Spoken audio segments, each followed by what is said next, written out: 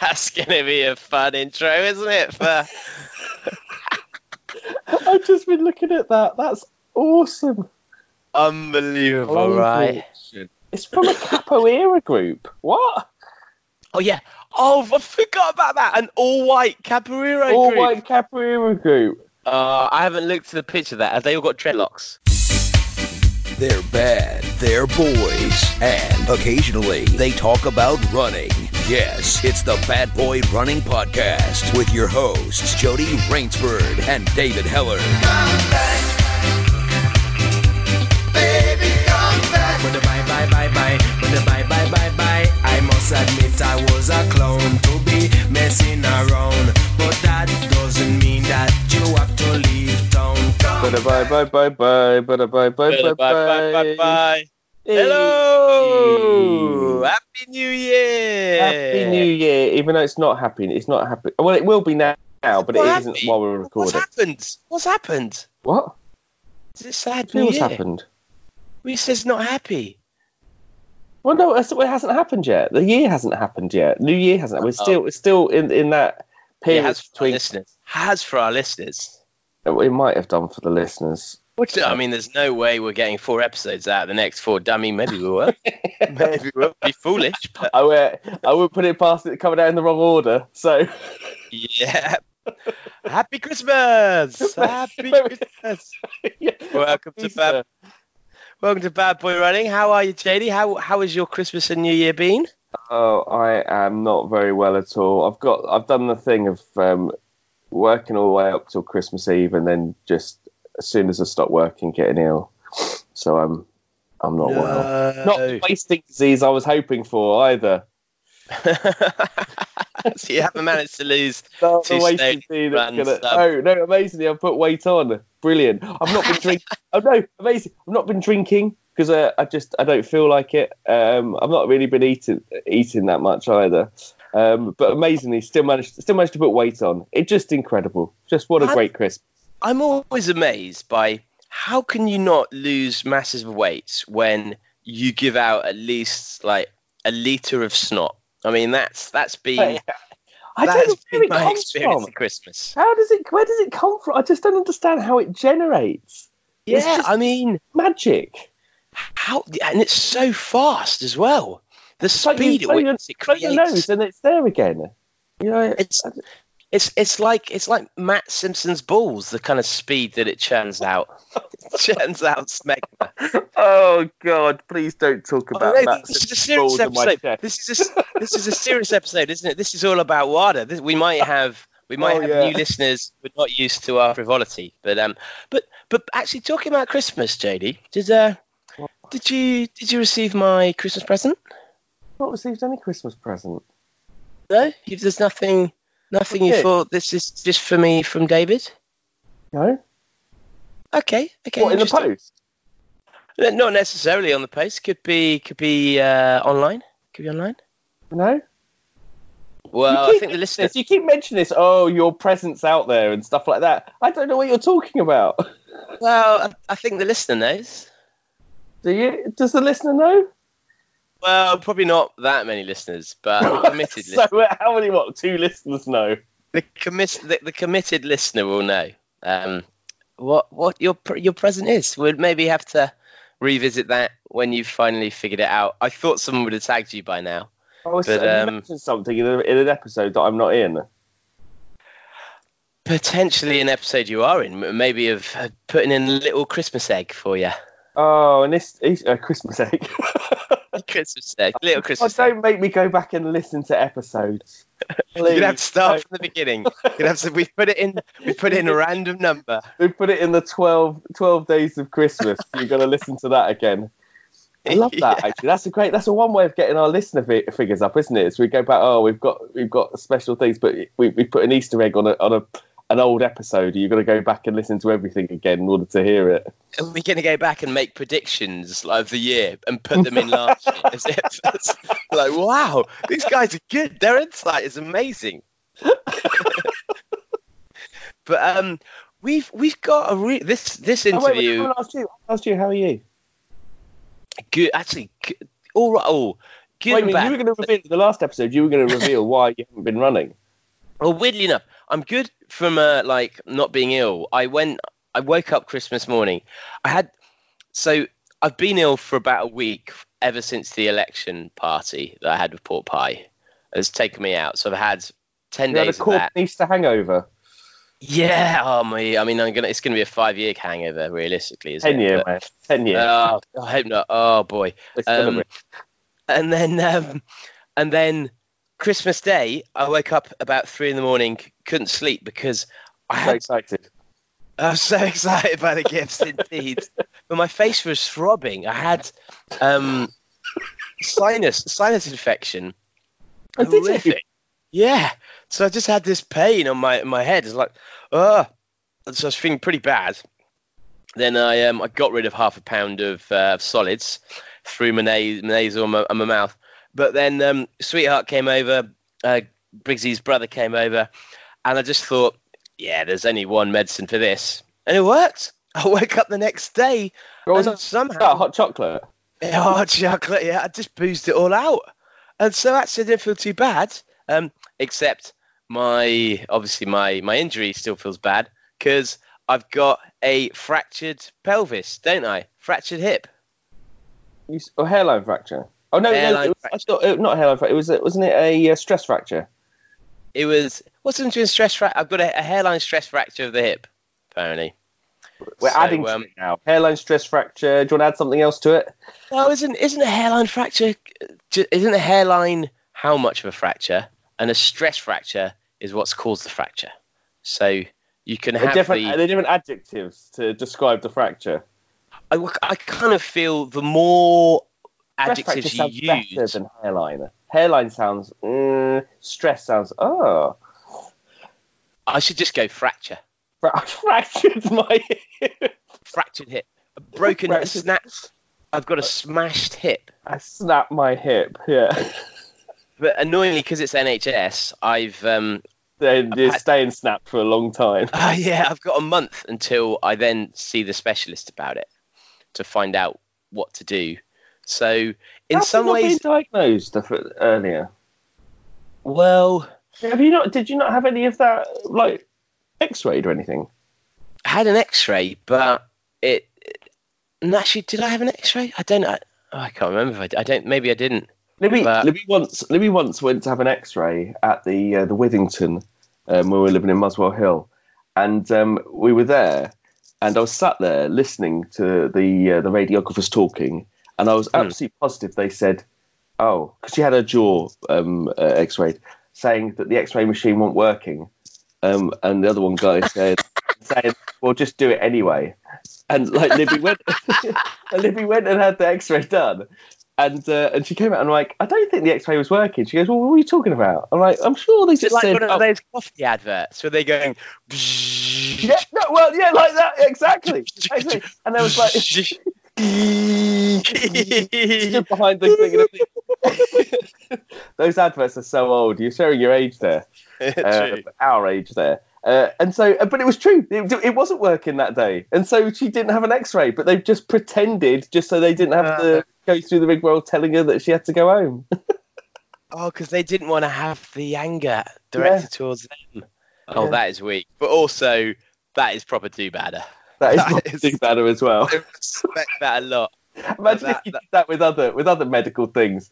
We've done your tonsils. They're out. Well, where are they? In the bin somewhere, whatever. I do remember be saying it was weird that this one time she had to have a naked X-ray, though. Oh, dear. I mean, if you're going to get in trouble, you might as well. You might as well go all in. So where does this leave you in terms of, right? So you're only down to 80 miles a week now or something? Well, yeah. I mean, I've not run. This will be the longest. Okay, I don't want you to lie to me. When you say you've not run, have you actually not run, or do you mean I've just like because your not run is different to my not run? Well, this is how bad it was. Are we both doing the same amount of exercise? Yeah, I think we are. I was in the Peak District. Went to visit Danny and Sarah from Love Trails and Kristen Has, And actually, I think we're going to talk about this later because there's a funny story linking to something I think we're going to talk about to do with racism, which, as we know, story about racism. Is one of the, funniest Hello, new listeners. Hello, new listeners. I think you know the headline we're going to talk about, right? Our lovely Italian friends. But we went for a walk in Casterton, which is I always seem to go to. Just always end up in Casterton, which is where the Red Bull steeplechase was, and we were coming off the edge of whatever that famous tour is, and I was just wearing non-grip trainers, broken hip. So sorry, yeah, that's better. Broken hip. It's an upgrade. Broken hip. That's good. That is good. Broken hip, no grip, mud everywhere. I'd fallen down twice, and we were going down. So this time I was like, if I fall, it's going to be on my hip side. And I was amazed I wasn't in a full plaster cast already, to be fair, given the broken hip situation. So, but then we're late for the train. So we're going to have to run to the car. I'm like, I don't think I should run for the car. It's going to put me back. So I've not run since I did a 10K with Mama B, where I paced her to a 10K. But it kind of but that's the thing. I don't know. Say that again. So I paced Mama B to a 10K. But that would have been 3 weeks. So you have run then? That would have been 3 weeks ago. That was before I found out about. Well, you might have been before you found out, but you still had it then. Yeah, I mean, I've definitely done the craft half. I've definitely done a lot of running on it. You're an arsehole. But you do all those things. You do all those things with a broken hip. With one leg. And, but it makes sense because it did hurt. But then again, it didn't hurt crazy amounts. But also, I think essentially what's happened, and this is the trouble with having a double injury, because when I went in originally to the sports scientist, I had the issue with my foot, I had the issue which they thought might be broken, it might be Norton's neuroma, it might be, and I had the issue with my groin. And because I had these two things at the time, my foot seemed more important, and so they put all of their attention on that. Oh. And also because when you've got two injuries, one of them's doing better than the other because one of them's a limiting factor on your running. And so at the time, the limiting factor was the foot. And so it wasn't until the foot kind of got a bit better that then it became the groin. Right. And so now I've had to put off 3 follow-up appointments with the podiatrist because I haven't run enough to know whether the insoles I've got help. And so it wasn't until that kind of got sorted that the focus went on the groin. And, all this frustration I've been having with nothing improving when I do all these boring exercises for months at a time. Yeah. I'm like, well, I've got a broken pelvis. So, or hip or whatever it is. So I think in some ways it's good news in that hopefully with rest, that solves it. But I think it is more complicated than that anyway, because I do think I've had this weakness and various other things so hopefully it's a good thing. The only potential downside is that London Marathon, 26th of April or around then, it's going to be a race, given that I'm seeing the guy 15th of Jan. So, and it's 6 to 8 weeks for a broken pelvis, whatever it is, broken hip, to heal. Obviously, that means probably 4 weeks for a guy like me. I'm very creamy, eat a lot of meat, drink a lot of milk, have a lot of yogurt. I'm going double down on the breakfast cereals now. So it's going to be a rush to be a 3:15 pacer. So double down on the breakfast cereals. What? Yeah, you got to get your calcium in, get that boner healing. Oh my God! I didn't just say get that boner healing. By the way, a bone at healing. Just realised the words that came out of my mouth. Goodbye, new listeners. Goodbye. Wow. It's worth staying for the interview. It really is. It really is. Oh dear. But how are you? Are you on the road to recovery? To recovery? What of the illness that I've just talked about? Are you running yet? back running? I haven't been out. Thing is, even if I was, I wouldn't have gone out. The weather's been awful. I wouldn't have gone out running in that weather anyway. So it's not as if I've lost anything. Yeah, true. Well, should we? It's horrific, isn't it? The weather at the moment. I mean, like, it's not. Have you? I suppose our Christmas day was beautiful. It was wonderful. Christmas day was beautiful, but every other day apart from that has been. Oh, it's just. This is the thing, listener. If you're an American listener sat in Texas, you don't understand how much. And I do have a month's worth of rain in 4 days. Yeah, which is what we normally have. But this was a month. I mean, it's just like it's so flooded around where we are. I didn't even know. I've not been listening to the news because it's Christmas, but I do have sympathy for like our Chicago and our New York and even our Canadian listeners, because I mean I think that weather disrupts. I mean, it doesn't at the moment because I'm not running, but it disrupts training so much, and also it disrupts motivation so powerfully. But imagine if Danny Bent's sister lives in Alaska. Like how could you be a runner there? Or you see the weather in New York at times, and that seems to be every year they've got such deep snow. I don't know how you can be a top end runner and come from these areas. It's just the obstacles to training, unless you maybe just more treadmill runners.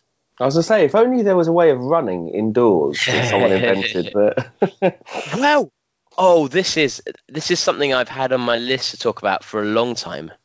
There is now a treadmill. That not only is there a treadmill gym, but you know what's the cycling company that Peloton are bringing out a running version of Peloton, so you can run. What? And it's something like £5,000, so you can run with other people indoors. And actually, this is because that's weird, isn't it? That's weird, isn't it? Because like the whole thing about like spinning classes is it's worked on that, having a group there and going against each. But maybe it makes sense. Mm-hmm. But maybe it makes sense because I've never thought of it as North American weather, because I've always. But maybe that's why these treadmill classes exist in New York, or why it could potentially be a viable business, because I just don't think anyone would buy one in the UK. But suddenly it does make sense if you're stuck in snow. I want to go out running with my pals on the treadmill. It'd be great. You could have an ultra version where you start off running with a load of people and then you don't see them all for the next 9 hours. That'd be brilliant. That's like just a brilliant ultra version. I mean, I think when virtual reality comes in properly, it will be amazing. But how will you replicate the food stops on virtual reality? That's the thing. Just set them up. I up. suppose you just do the virtual reality, and then you just set up a smorgasbord of food. And just get off the treadmill every 20 minutes. Yeah, just have a tray, like an array of Monster Munch set out for you. But given that this is an epic interview coming up, and it's a reasonably long one, we got to talk about racism. Can we talk about racism? Are we talking about racism as in people having preferences against different races, as in running races, or are we talking about the real racism? We're talking about. I mean, there's nothing funnier than when people get it dramatically wrong. I feel. Go on then. Yeah, no, that is good. Go on. So I'm sure everyone. Apparently, we're not a politically correct podcast. Are we not? Well, it keeps mentioning Have you? Just going to say off topic there. Have you read any of our reviews recently on iTunes? No, I mean I was asked for them, but saying that we're non-PC is quite a popular thing, and I think we are ultra PC. I think we're super PC. There's one review on there that's a 5-star review, which is the most scathing 5-star review I've ever seen, saying that we're actually shit, but they're giving us 5 stars. It's completely inexplicable. There's one just saying that we're shit. There's a new one saying that we're shit. But there's a 5-star one saying that we're rubbish. which I just don't understand at all. I've never seen a 5-star review that's been so aggressively scathing about the podcast.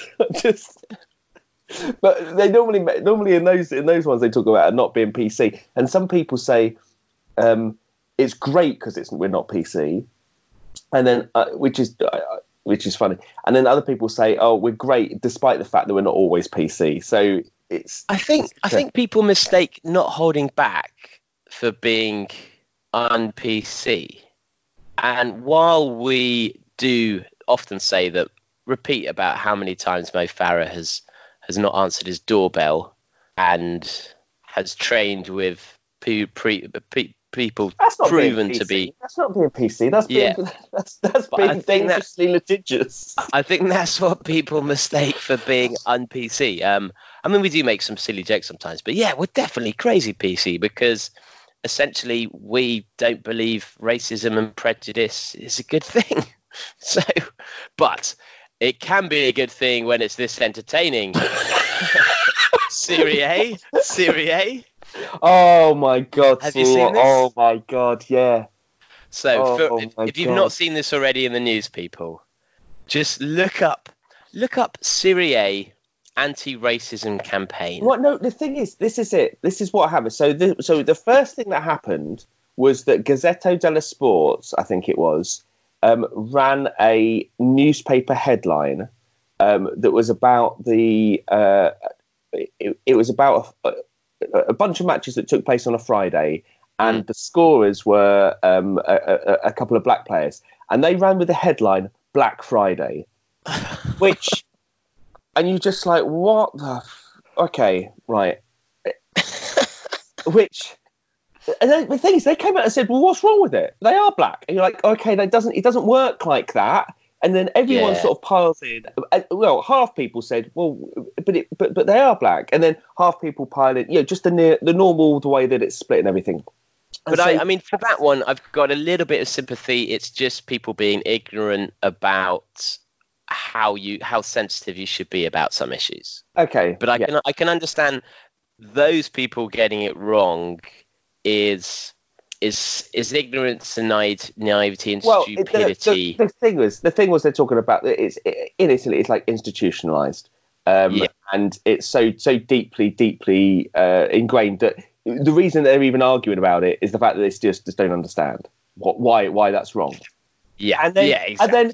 And then so Serie A come along and go, okay, we've got an anti-racism campaign that's going to stop all of this. And if you're not a European listener, Serie A is the highest level of football league in Italy. So it's essentially one of the 4 biggest football leagues, which makes it probably one of the biggest 10 sporting leagues in the world. Yeah, it has a problem. Well, it doesn't just have a problem with racism; it has a problem with fascism. There are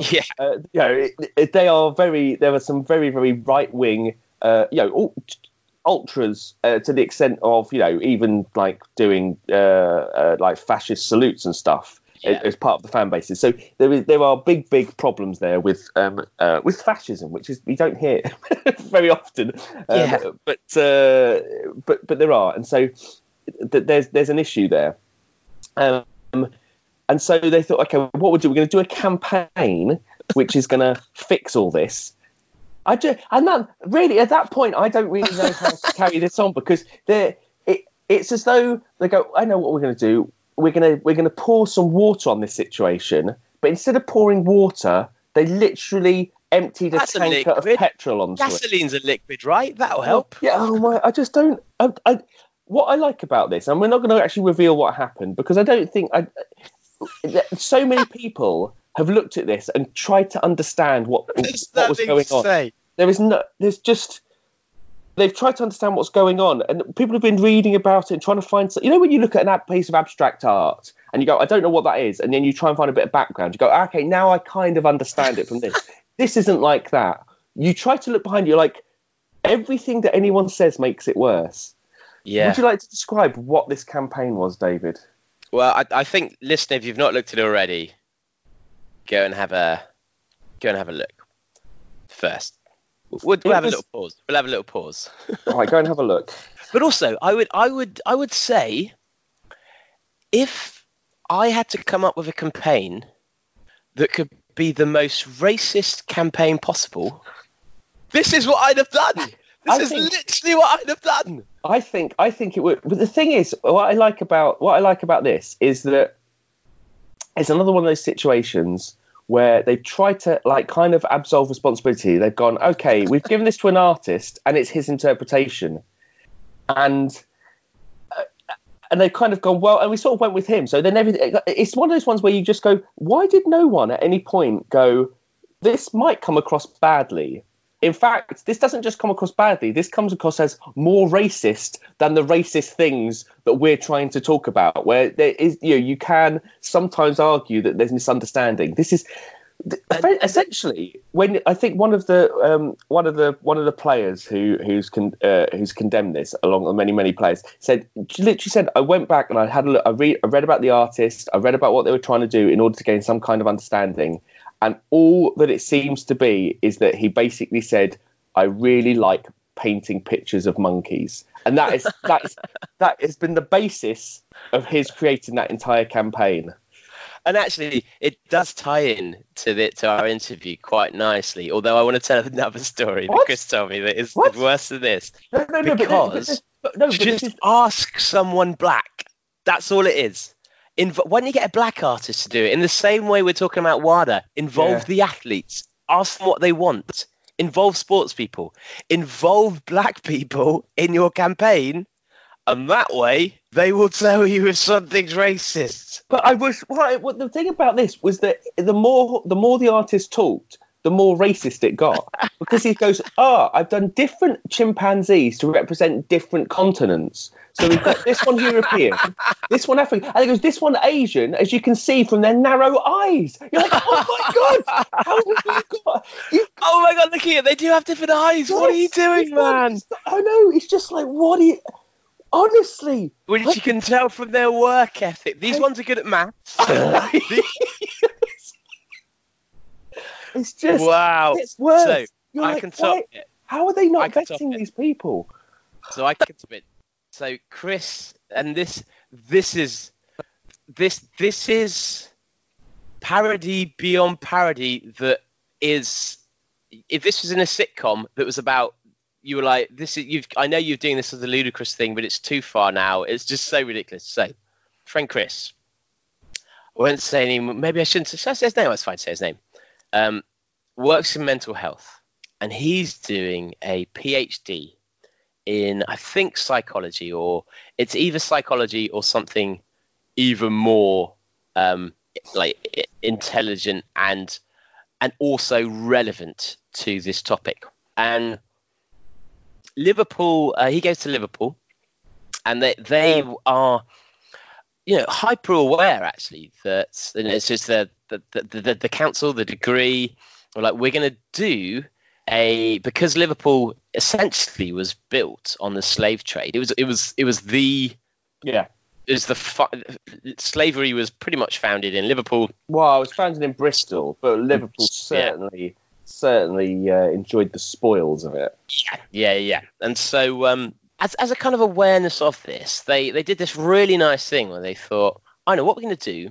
We're really going to highlight, I guess, African and black philosophy by we're so used to Western philosophers, and I guess they're actually just non-black philosophers, because there's a lot of Chinese philosophers as well, and so they had this really good idea, and they then decided during the meal, where everyone was coming together for like this celebration as part of it, they were going to do a role play. Can you see where this is going, JD? They're going to do a role play where they get actors on stage to role play something for everyone to kind of take part in, to almost increase their empathy to what used to happen in Liverpool. So they dressed up some black actors as slaves. They brought them on stage, and they had a slave auction. They were going, how much am I bid for this? How much am I bid for that? And the audience didn't know what to do because everyone was like, what the fuck is going on? Like, how is this a thing? Like, and people were crying, but there was, because of this awkwardness, the people there going, how much am I bid for this?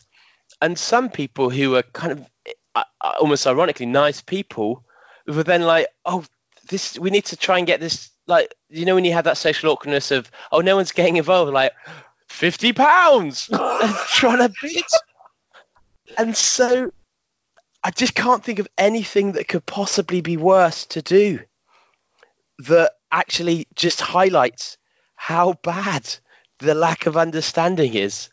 And I mean, the fallout from it has been, as you'd imagine, pretty dreadful, given that they should have just gone, oh yeah, we got this completely wrong, we're so sorry. But they used the language of, because it obviously hit the press and went fairly high up the chain. They used the language of, it's almost a politician's an apology, and a politician's apology, where they don't apologize for what they've done. They apologize for the reaction. They apologize for the pain. What has happened has caused people. Like, we are sorry that this has upset. We're sorry that you don't understand what we were trying to do. That you've been upset by it. Yeah, and I mean, and like, how can you get this so wrong? And when Chris was saying this, we were all gobsmacked and like mouth drop. But I also, there's a gut part of me that just finds it so funny from an awkwardness point of view that you could be so far off the mark given what you're trying to achieve and also what you should know. You're like, did you not ask someone black to be involved maybe in the planning of all of this? Like, it's insane. Isn't it that typical white middle class thing of going, oh yeah, I'm doing this to highlight something, and then just like, but literally it being this completely ethically right intentions. Right, yeah, that's it. The right intentions, but actually trying to do something that is essentially not inclusive in any way, because they're not bringing in anything that I've got in my mind that I'm going to do this thing that's going to show how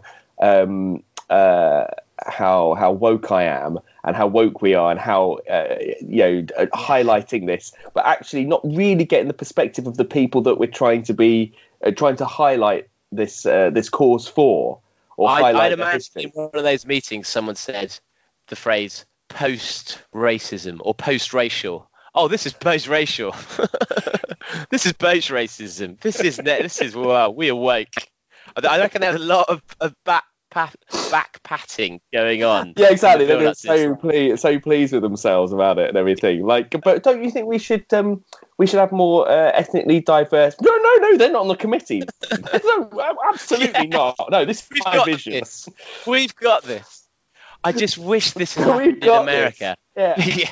I just wish it would happen in America, because then South Park would have done an episode linked to it, which would have been one of the most ridiculous episodes of all time. And part of me just wished I could see a filming of this to see like how bad. I mean, it's just the worst thing, but it's possibly the worst thing anyone's ever done in the history of trying to reach out to a community. In the history of trying to reach out to a community, I just can't see how you could get worse. I don't know. It's a weird thing. We want to highlight the horrors of the slave trade by trying to reenact it. And some of the feedback they got was the worst parts of it. Like my gran could have been one of these people. She may have been. She'd have known people who were there. Like, if this actually happened to you, like, wow. Wow. I mean, from controversy to controversy to controversy. What a seg. What a seg. That is a seg. But this is basically, Rob is unbelievably knowledgeable and unbelievably good at taking the time to speak to us. So, Nick, take it away.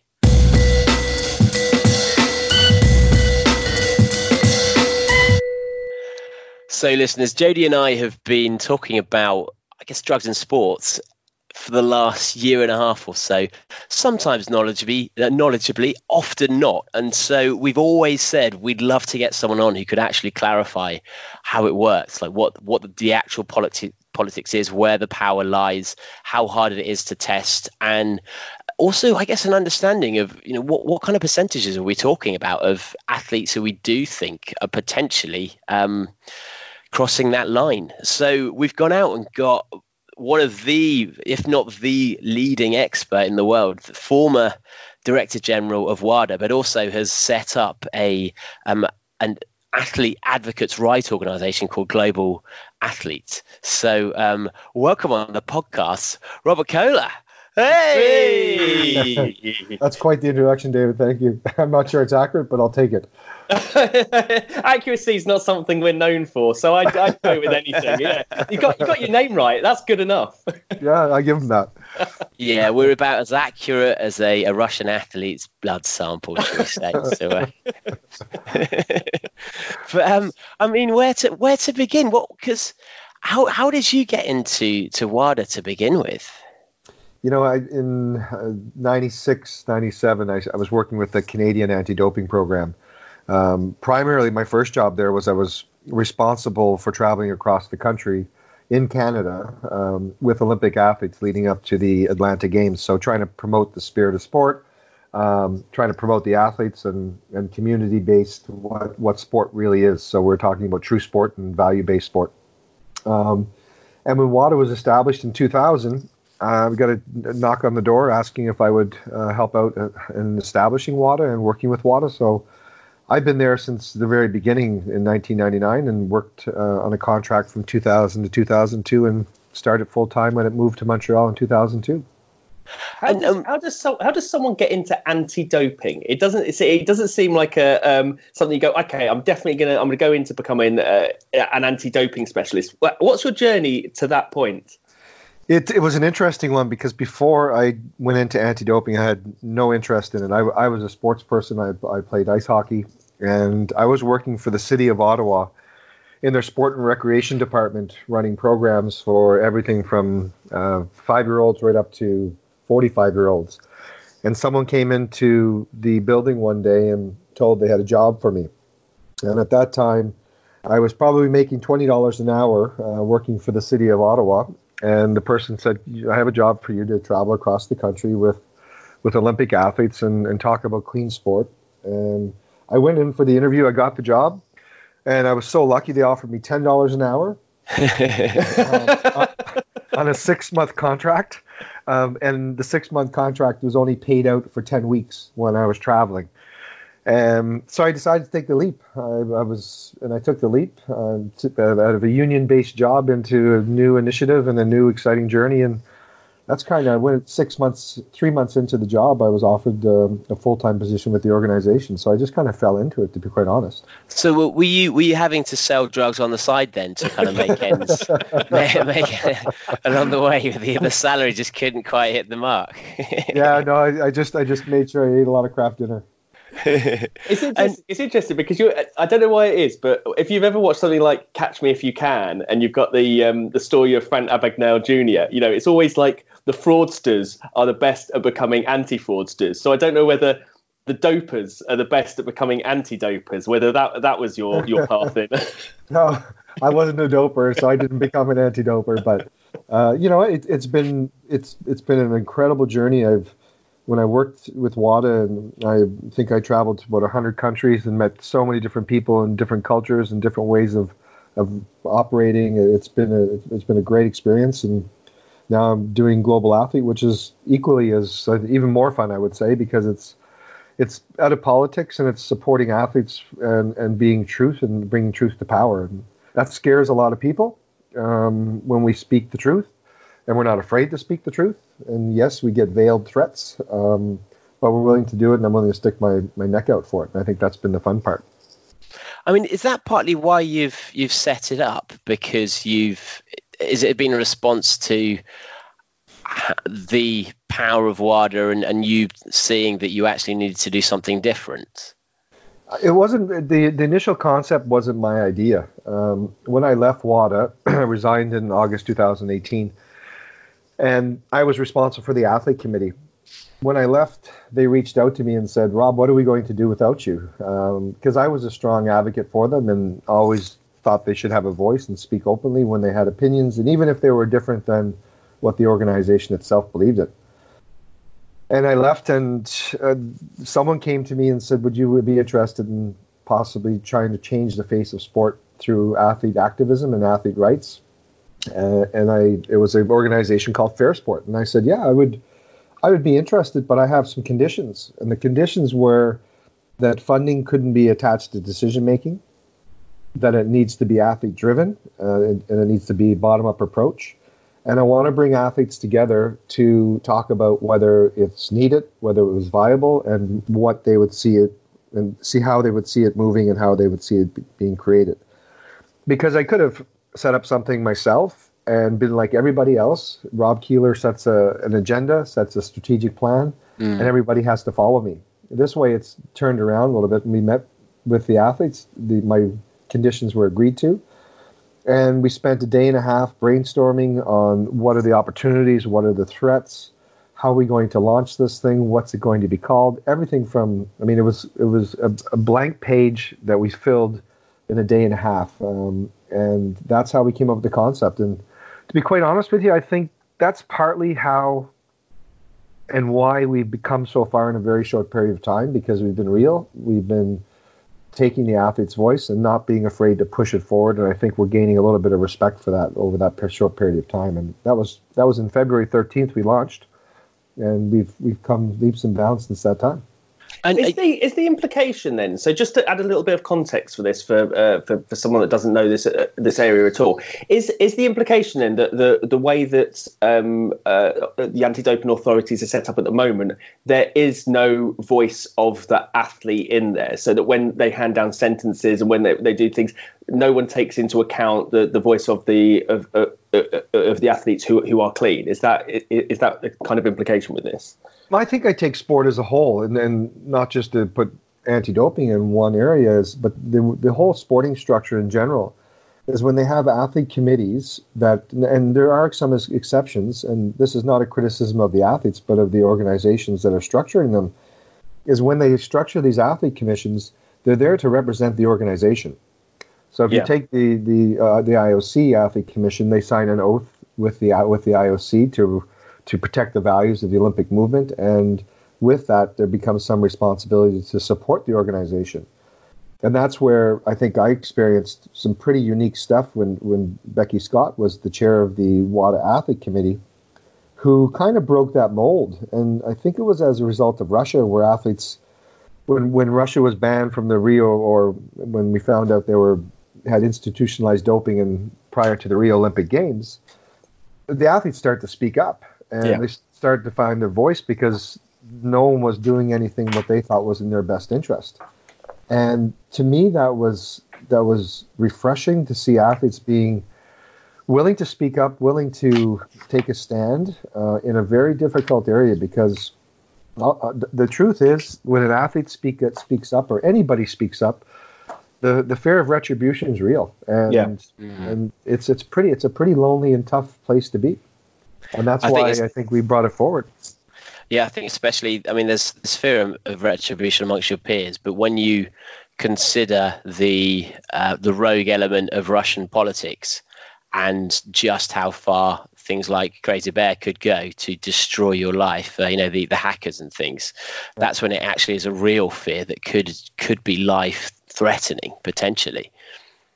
Yeah, I'm not sure life-threatening. I think my information that I had, and because I was responsible when I was with WADA for the Russian file, I oversaw it. I developed the roadmap back to compliance with the Russians, and had meetings with the Secret Service in the U.S., had meetings with the Secret Service in Canada, and the general feeling is that their interest is to try to steal information shame. And so a physical threat, I don't think I've ever felt that, but the ability to try to undermine and hit someone's credibility, I think that's part of the strategy that they like to use. And do you think then with the organisation as it currently is, with kind of Global Athlete, are you looking to be more of a trade union for athletes, or is it more that you're looking to lobby to be a lobbyist organisation based on their desires? So our first initial plan when we sat down in February 2018 was to really start pushing and gaining the trust. So being an honest voice, sticking up for athletes. We launched, and 3 weeks into the launch, I had a phone call from someone from Irish Karate, an athlete, who said they were stuck in the middle of a governance dispute. The CEO, or the chair of Irish Karate, was given a vote of non-confidence and was kicked off the board. Instead of leaving, the person had, Peter Doyle was his name, he'd been there for 20 years. Instead of leaving, he decided to set up his own executive committee, and he had tight ties with the International Federation of Karate. And he told the athletes, if you do not join my new executive and support my new executive, you will not be able to compete at the Europeans. Wow. So he was holding the athletes hostage. And the athletes went to the National Olympic Committee in Ireland. They went to the Sport Commission of Ireland. Letters were written, and there was no resolution. So they came to us, and we together wrote some letters behind the scenes to the International Olympic Committee, to the World Karate Federation, and nothing was responded to. So what we agreed to do, on a Monday morning, we released an open letter and called it exactly what it was, that athletes were being held hostage. They were not allowed to compete at Europeans and those European qualifiers for the Tokyo Olympic Games. And within 24 hours, the World Karate Federation announced on its website and with the athletes that they were allowing them to compete. So just bringing the issue to the front, exposing the issues and not worried about the potential fallout from it, that's what we did. That was our first thing that we did when we launched, and pretty successful. And that's really interesting, partly because of, I guess, our prejudice. I'd assumed that the big cases were going to be dealing with your kind of Eastern European former Soviet blocs, or dealing with small countries where the power of money is so much more influential on society than it is necessarily in Western countries. But for that to be happening in Ireland is, wow, crazy. It happens everywhere. We worked with the U.S. athletes. We've worked with Canadian athletes. I mean, with athletes from Africa. I mean, it's.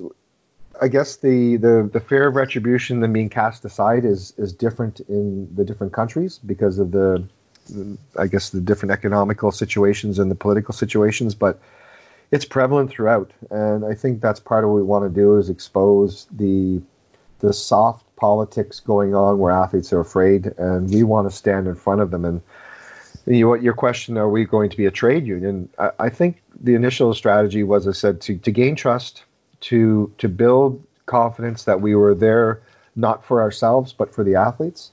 And yeah, as we move forward, we're working with the U.S. track and field right now to look at help them form a union. And we see ourselves in the future potentially of being a collective where each country joins part of Global Athlete, and we take 4 or 5 issues and we act as a collective to stand up for those issues and to demand change. And if we don't do that, I think sport will continue to be on a downward spiral. And I think the Olympic brand is suffering. And we believe that one way to help it is to get athletes involved, athletes engaged, athletes as a collective to help grow the sport together with the International Olympic Committee and Paralympic Committee, because it has more potential, and I think it needs a little bit of correction. So are you primarily looking at kind of the Olympics and athletics and that side of things, or does your remit, would it go into football and cycling and all kind of sports? Yeah, I would go into all the Olympic sports and Paralympic sports that we're focusing on now. The interesting thing, there's an organization called World Players who are already a union with professional sport let's take football, basketball, the hockey, ice hockey. So they're a collective group of almost 80,000 members that are working together. And when these professional athletes are competing internationally, World Players represents them, and everything from basic human rights to players' contracts and players' rights. And we liaise and cooperate with them to make sure we're not stepping on each other's toes. And have you found any fundamental differences in what you feel the organisations feel the athletes want, and what you've found in the last 6 months or so, what they've been saying to you, and what are those differences? I think you have different groups of athletes. Athletes are interesting subculture because they're like no one else in society, I think. Because an athlete is surrounded by so many people in their entourage. So they have their coaches, their physicians, their trainers, the national federations, the international federations. So they have all their parents, they have all these people inflicting influence on them. So I think that is pretty consistent everywhere. I think when we've heard from the athletes, overwhelming, there are issues in related to compensation. There are issues related to the ability to have freedom of expression. So I think those are the areas, and want to be a part of the decision making and being allowed to have a voice. And this is where, if an athlete agrees with the decision of a sport federation or WADA, for example, they're put up on a pedestal and they're saying, look, this is what the athletes are saying. If the voices of a voice of dissent and disagreeing, normally what happens is the athletes' opinions are cast aside, both in terms of they're uneducated and uninformed, and they don't get the issues. That's why they're addressing it that way. And one of the things that I've learned very quickly is the most passionate, educated, understanding of sport are the athletes themselves. You have great sport administrators, but I think if you bring them together and do a 50-50 partnership, you'll end up with a much better environment, a much more healthy environment. Because one of the issues as well is that power imbalance.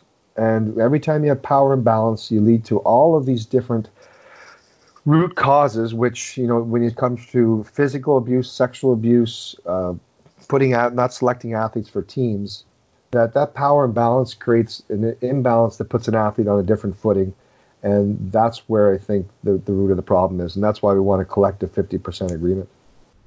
And do you think there is recognition from the associations, organisations, or a want to actually find a way to incorporate this, or is this something they're probably going to fight? I think they want to fight it. I think they want to portray publicly that the athlete's voices are important, that the athlete is the center of the universe, but the actions don't show that. There's examples. One example, for example, is when the International Olympic Committee moved the marathons from Tokyo to Sapporo, and the athletes weren't even engaged in that decision. And if you're going to change a venue because of heat requirements, well, engage the athletes, and if they want to buy in, they believe it should be moved because it costs money to move it. It moves the athlete's Olympic experience away from Tokyo itself. Tokyo itself ends up not being able to display the beauty of Tokyo, because normally it's one of the great things about the marathon is you get to see the city on TV and get to experience it. And having them move it without asking or even engaging the athletes, I think is an example again of making decisions without that engagement. And there's many other examples of decisions that are made without engaging. I mean, some of the decisions all the decisions to do at Doha essentially are that, whether that's the Football World Cup or the athletics. The fact it even existed there in itself is a demonstration of that. And and do you think because I guess one of the potential issues is that will create a huge amount of extra bureaucracy and just a massive increase in size of the organisation that's being included in decisions on all levels, but actually is creating a far more complex decision process where the reality, there's always going to need to be some financial reality to every decision made, and like how do you think they can find that balance where, you know, I'm sure there will be some circumstances where the athletes themselves will always want something that is fundamentally opposed to the reality of what's possible financially. Like how do you find that balance? Well, that's where you have collective agreements and collective bargaining. If you look at, I use not just the American professional leagues, baseball, ice hockey, Major League Baseball. You look at football in the UK. When you have a collective agreement bringing athletes together and athlete groups together, there's a responsibility from everyone to grow the sport, and there's a recognition that it costs a certain amount to run sport. And that's where you have that give and take and say, we understand you're running the business and you have to make money to run the business. Because while the International Olympic Committee is a quote-unquote nonprofit organization, they have over $2 billion in reserves. So there's the ability to grow it, and I don't think it would add any bureaucracy. I'd actually think it would take away the bureaucracy and actually help make more informed decisions that are in the interest of growing the sport and making the sport more popular, more attractive to the public, and bringing more people around the TVs and the stadiums to watch it. And do you think there's something we can do as supporters to help pressure this change, or is it going to be really down to the power of the athletes exerting themselves? Yeah, part of the thing I think for the general public is to understand what the current Olympic movement looks like, where the money is being spent. One of the issues that we've had, and we're going to do we've done it, we've completed a study on where the revenues, as best we can, are being used and being spent within the International Olympic Committee and within international federations. The problem is the books aren't open enough, so that the transparency is not as much as we would like it to be. And I think the more we expose the issues, we bring them to the table, and inform the public what's happening with their athletes. I've done talks before, and I've said, I've asked a question in the audience, and I said, how much do you think your Olympic athlete makes when they go to the Olympic Games? And people most of them end up becoming millionaires. And my answer is, an Olympic athlete goes to the Olympic Games, not only do they not get a penny, they don't get anything, so they're not paid, but they're asked to sign away their image rights. So they give everything back to them, and they're owned by the International Olympic Committee and the Paralympic Committee. So I said, not only that, the majority of athletes can barely survive day to day because they can't afford to support themselves to be a full-time athlete. And we put them on pedestals. We hold them to a higher standard than most people in society, because if an Olympic athlete messes up, they're expected to do more and be more pure than everybody else. But yet there's no compensation, and that's probably one of the reasons we see the rate of depressions in Olympic sport at a very high rate, because they go from being a celebrity to going to nothing and really nothing to back up, and they put 10 years of their lives on hold without a job and committing to the sport, and they get nothing back in return. And I think that is unjust, and I think that needs to change. Yeah, absolutely, and that's I think there's been a lot of movement and a lot of pressure in things like college sports in the States, but the reality is in the smaller countries like UK is fairly small relative to the budgets of like the US. But if you're not going to be podiuming, then absolutely you're reliant on funding from our national lottery system, and that is political as much as any other committee. That people, if you fall out with someone, you won't be funded even if you're quick enough. So yeah, you have the head of sports, and the prime example is you have a head of a sports federation making £250,000 per year to run the sport, and you go down the administration, some of them are making £50,000, £60,000. The athletes aren't even close to that.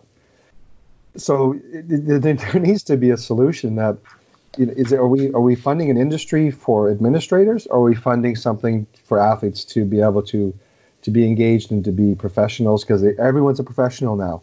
There's no such thing as amateurism anymore. And with professionalism, there should be paid wages. And do you think that struggle to survive financially, does that then increase the pressure to take drugs, because the rewards of hitting the podium is such a big step up from scraping by to actually getting contracts, to being sponsored, to being paid appearance fees? And do you think if they were paid more, there would be less incentive for them to cheat? It's a great question. I think it differs from country to country, but the same principle applies. Is if you can win a gold medal as a Kenyan athlete, you can feed your family and potentially even a village through some sponsorship. So the reward, the risk reward is high, and I think it is part of the reasons why athletes are more prone to potentially make that choice, because the difference between fifth and first is significant. But even first doesn't yield rewards that everybody thinks they do. We have athletes that work with us that have won Olympic gold medals, and they're not flourishing in terms of financial windfalls after those medals. So there's a little bit of misconception there. And I also think athletes are a little bit frustrated. And when I say they're frustrated is if we take the Russian example, and even the way some sports have dealt with managing anti-doping, where if the federations and the global regulators are not going to take it seriously, are not going to uphold the highest bans, then why should athletes be held to a different standard? And what encourages athletes to say, you know what, I want to play fair, I want to play true. If everyone's being lenient, then why should they want to do the same? And I think that's the little bit of problem, is we don't have the ability to put tough rules in place and enforce them. Then what encourages everybody else to want to follow them? So kind of going down that track then of we don't have the ability to put tough rules in place and enforce them, where from the setting up of WADA to now, has that ability been lost, or why hasn't that ability been built? So I think the framework is there. I think the rules are there. I think they're strong. I think a lot of work has gone into them over the past 20 years in developing a global framework that is harmonized and works. I think maybe the rules have gotten a little bit too complicated, but the basis is there. The issue that we have is the application of the rules. And I'll give you an example on the topical situation right now is the Russian anti-doping scandal, where WADA just announced the complete ban of Russia, which in fact it wasn't a complete ban because athletes are allowed to compete at the 2020 Tokyo Olympic Games. And we can talk about that a little bit later, why I think that's a mistake. The reality is that at times you make the rules so strong that my fear is that people are afraid to put them in place and to enforce them when it comes to stakeholders because of the potential backlash they may receive and the potential inability to uphold it. The flip side is, though, athletes, and this is the frustrating part, an athlete who tests positive for a steroid, or let's take a substance that you can't take through nutritional supplements. Let's take EPO, erythropoietin. If an athlete is found positive with EPO, the rules aren't bent for them. Strict liability is offered to them, is part of their responsibility. And the burden of proof is very high towards the athlete. And the expedited hearing and giving that athlete 4 years, and there's never leniency towards that. So we don't bend the rules for them. We're very easily willing to put them and make them pay for breaking the rules. But you have other examples where federations or countries don't fulfill the rules, but yet there's leniency on them. And I just can't find the rationale for that. And if you're going to be a global regulator to set the example, you need to set the examples. And you need to make tough choices that are going to be unpopular with some powerful people. But if you want to stand and you want to stand in the face of adversity and protect the brands, you need to make tough decisions. So where is the separation of power then between the centralized WADA and the local associations to actually enforce the rules then? Like what is actually set in stone and what is down to the local associations to have a little bit more flexibility or choice in what they even, which stone they look under? So, I mean, the rules are set by the World Anti-Doping Agency, the global. They form the rules. Now, the rules are developed with all the stakeholders, so they have involvement in forming the rules. That's why it's called the World Anti-Doping Code and not the World Anti-Doping Agency Code, because all stakeholders agree to it and sign on to it.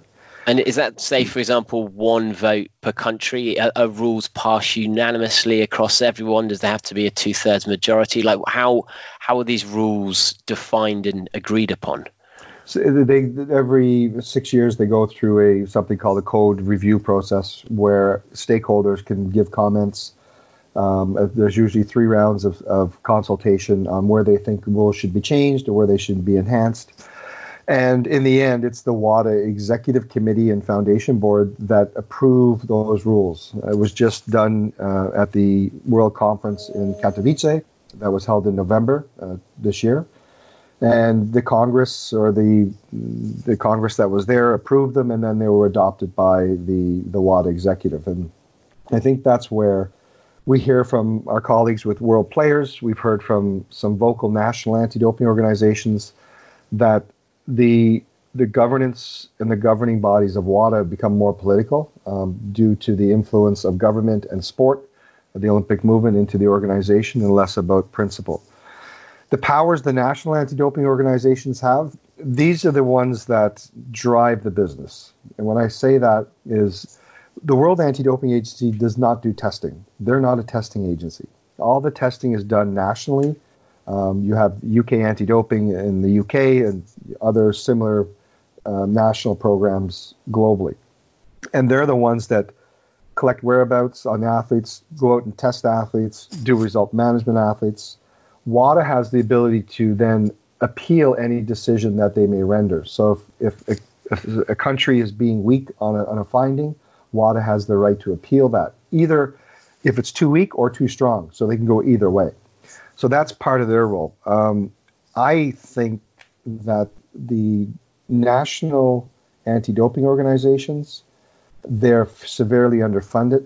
They do not have the funds to really tackle this issue the way they should. And then I'm putting a brush across the global scope. It's an underfunded industry. You have some countries that do well. You have the U.S., who I think is almost $15 million, which is a great budget. But the rest, I think, struggle to find the resources to take this issue seriously or to address it seriously. And to me, it's worth every penny of investment because it's an insurance policy to clean up sport. And what determines that the US has a larger fund than, say, the Kenyans or the Solomon Islands? Where is the money for each association derived from? So it's different in every country. If you take the US, for example, they get money from the US government and they also get money from the US Olympic Committee. They're structured on an independent board with independent people that have no links to those organizations. So they're an independent organization. In Kenya, it's funded by the government, for example. The UK, I think it's funded by UK Sport, if I'm correct, or the government. I'm not sure. Canada, it's funded by the Canadian government. So you have different funding mechanisms. The issue is that globally you do not have the investment. The Solomon Islands, majority of countries in Africa, the majority of countries in South America, the majority of countries in Asia have very little funding going into anti-doping. Kenya just started funding 2-3 years ago, where they had no funding and they were running risk of being declared non-compliant, and all of a sudden they found $5 million to run an anti-doping program. So I think that's one of the things that needs to be looked at seriously, and where the funding is going and where that money is being spent, and is it an equal and level playing field globally? I think right now it's not. So WADA does have the ability, because I mean, from what you said previously, they had the right to appeal or to overrule appeals of decisions made locally, but then if no one's testing, you can't appeal a non-test because there's nothing to actually analyze. So does WADA have the ability to enforce that there has to be a minimum standard of testing or of processes from each of the member organizations, or is that also very much open to negotiation? No, absolutely. So WADA is responsible for what they call compliance to the World Anti-Doping Code. And there are minimum standards that need to be fulfilled by each of the countries. And if they don't fulfill it, then there's a declaration of non-compliance. And non-compliance comes with consequences. Everything from severe consequences to not being permitted to go to the Olympic Games, to more minor ones of having the National Anti-Doping Agency suspended and someone taking over their programs. I think that needs to be enhanced. I think that needs to be improved because, as I said, I don't feel there's a level playing field right now out there. And to add to the complexity is international federations also have the ability to test and run testing programs. And that provides a little bit more of a safeguard because the international federations can start looking at the top level athletes. But it's limited and the resources they put into it as well. But there is an additional safeguard that's put in, but I still think more work needs to be done. And would you say when WADA, for example, are looking at enforcing amongst the countries, is that very clearly defined in what the process is and what the findings or the punishments will be, or is that also fairly political based on WADA members, and so therefore it could be that a country who is not enforcing fully or not doing their job could lobby still so that they're not actually treated as harshly as other countries?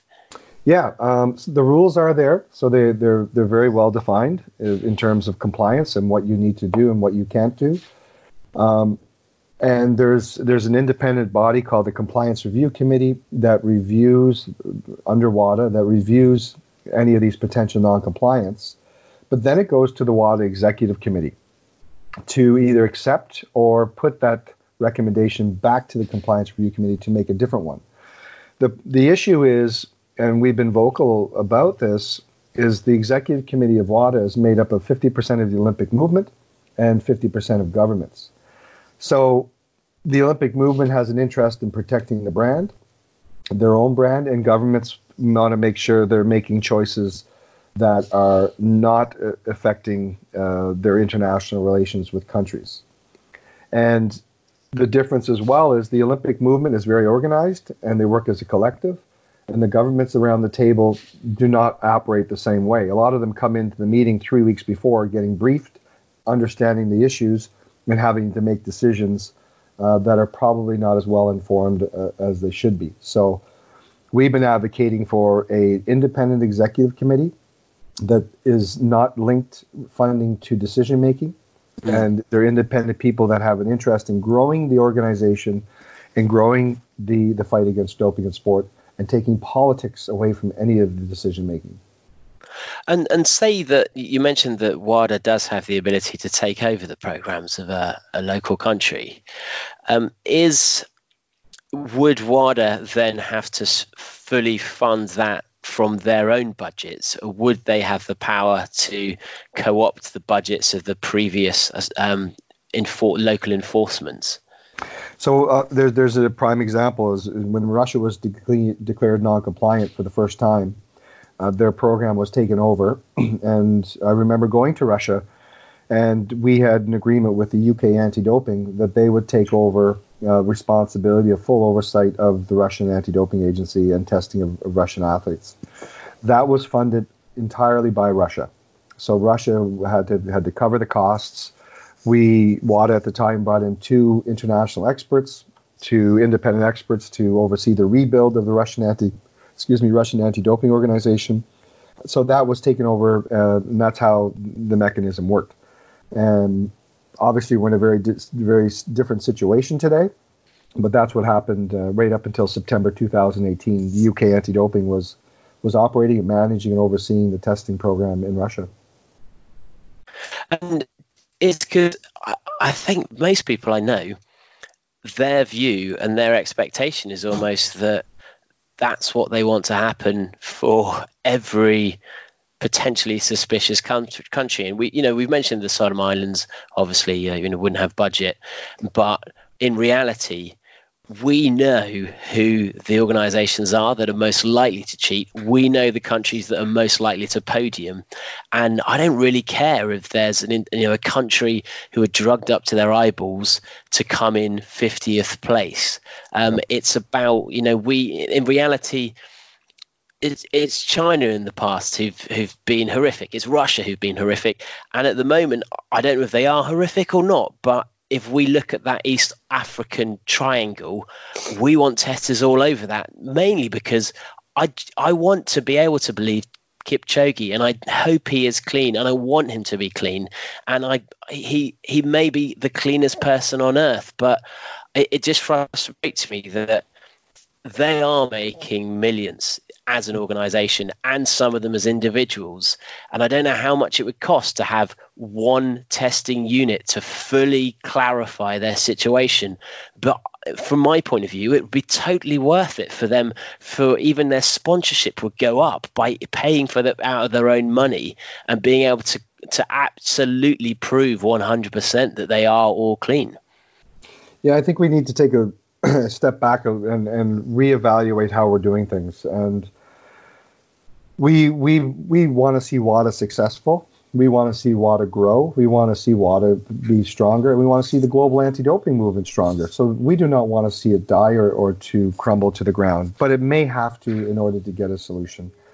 And one thing that we've looked at and recognizing how political sport has gotten, governments use it as a geopolitical force at the Olympic Games to showcase the power of their countries and to showcase how important their countries are. I mean, leading up to the Olympic Games, if you're hosting a Games, you're investing so much money to make sure that your country is on the top three podium at the very end of the Games. I mean, the investment's huge, and that money usually comes from government that's investing into that. So what we would like to do is take a step back and recognizing that it is political, that there are geopolitical forces, is to take the corruption index, because corruption is not the sport is not above corruption, and take the corruption index, do an evaluation. If you are a certain level on the corruption index, you can't have an anti-doping laboratory.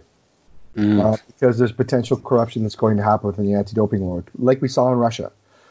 That there may be need for an international oversight of that national anti-doping program, where someone internationally needs to be having oversight of them and in those offices. There may have to be more stringent compliance procedures that need to be carried out. And I think that's where we see a simple solution, but it's hard to call people. People don't like to be called out that they're high on the corruption index because there's a lot of denial. And I think as well. Sorry. No, you go ahead, JD. I was going to say, David's characterization there that there are some nations that are worse than others, actually kind of prefigured what you were saying there in terms of the corruption index. Having been on the inside, is it clear that there is a spectrum of people who are consistent non-compliers, who are constantly a risk of this compared with another group, or is it a much patchier situation than that? I think there's a lot of disparity out there, and I was part of. I worked at WADA from 2000 to 2018, and when we established the first World Anti-Doping Code, it was a new thing globally. And to be realistic, to expect everyone to figure out how to implement, what to do, and how to do it was a difficult challenge. So what was done was there was something called regional anti-doping organizations set up. When we ended, there was 16. When I left, there was 16 regional anti-doping organizations involving, I think it was 137 countries, to be able to educate, to be able to share resources and commit to each other to help enhance anti-doping in their countries.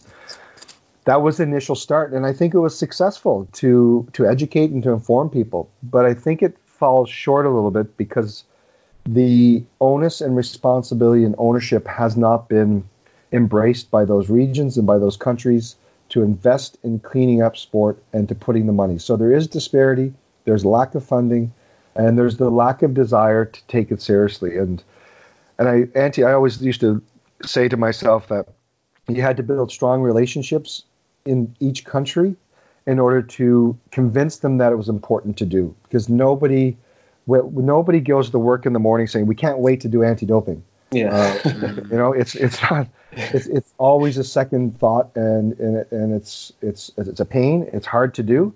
It's controversial, but it's a much needed thing that's needed to level the playing field.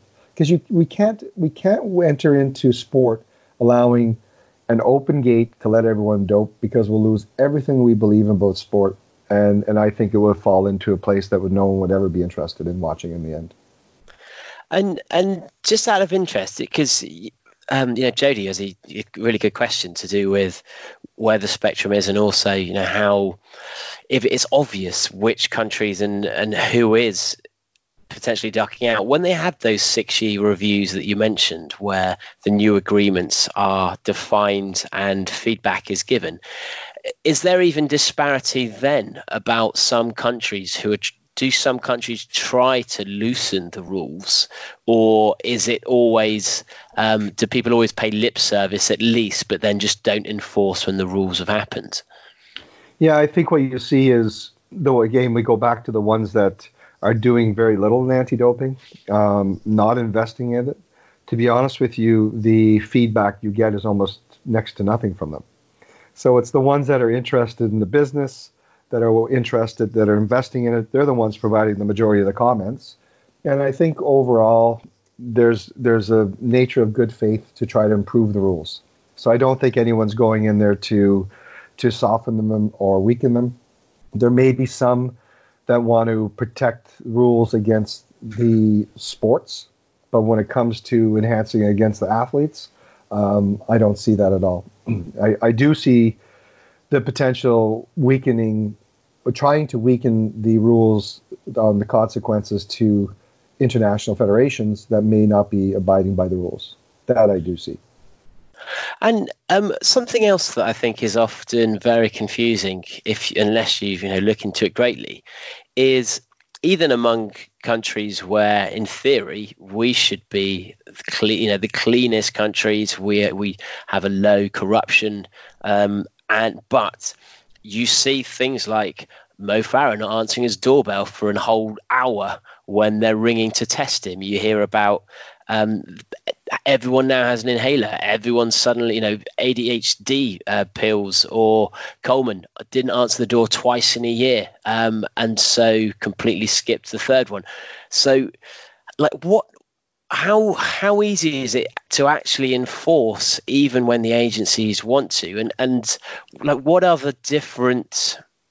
How can we interpret what we read about athletes, and how can we tell when someone is suspicious, or where someone is unlucky, or where someone is just a freak of nature? How do we easily discern amongst those different things we hear in the media?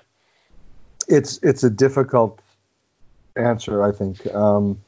One of the things that I know that's being developed, and I think will contribute to building more confidence, is artificial intelligence. And working out, there's so much big data out there if you can enter it into an artificial intelligence system where you track athletes' performance. They're both increase and decrease. You track how they enter their whereabouts information. You track where they're traveling, when they're traveling, if they're in high-risk areas, and to build it into an intelligent program that will give you the highest rate of success in terms of catching cheats. So that's one area. The other areas, I think the microdosing is a major issue with athletes.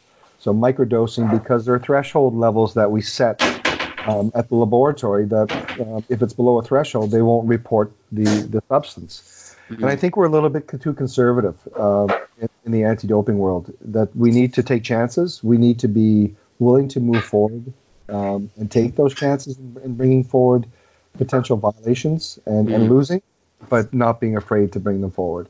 So getting rid of that conservative approach where lawyers either say, we're not going to run this because we're not going to win, versus let's do it and let's see how we go. It feels like it needs something like that, because it's really interesting, isn't it? Because since effectively the whole Russian thing has happened and things like Icarus and all of that come out, it used to be the case of like drug cheats were seen as kind of a one-off thing, and now like David says, you see amazing feats by athletes and it's always in the back of your mind. It's just the assumption now is they could be doping, and the trust has just been completely destroyed. So you think by being less conservative and actually going harder on the things like the microdosing, that will help restore some of that trust.